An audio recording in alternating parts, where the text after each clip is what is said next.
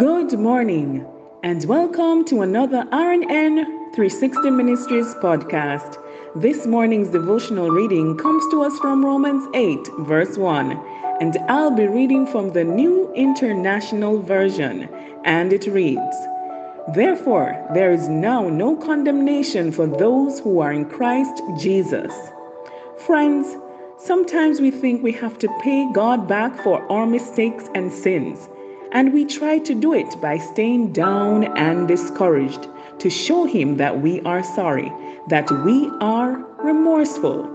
Granted, there should be conviction and genuine remorse when we do something wrong.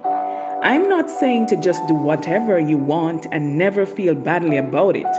Friends, my point is that once you ask God for forgiveness, you don't have to pay Him back.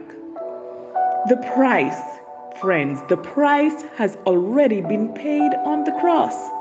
But when you live feeling guilty, you are saying, in effect, the sacrifice Christ made wasn't enough.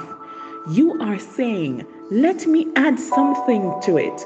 Let me do my part by paying some kind of penalty for the wrongs I've done. Beloved, living under guilt and condemnation doesn't bring any honor to God.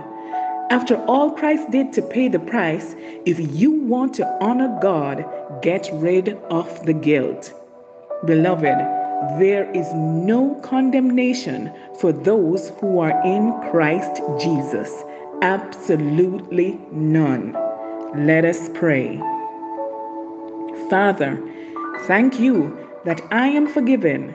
Thank you that I am redeemed by the blood of your Son.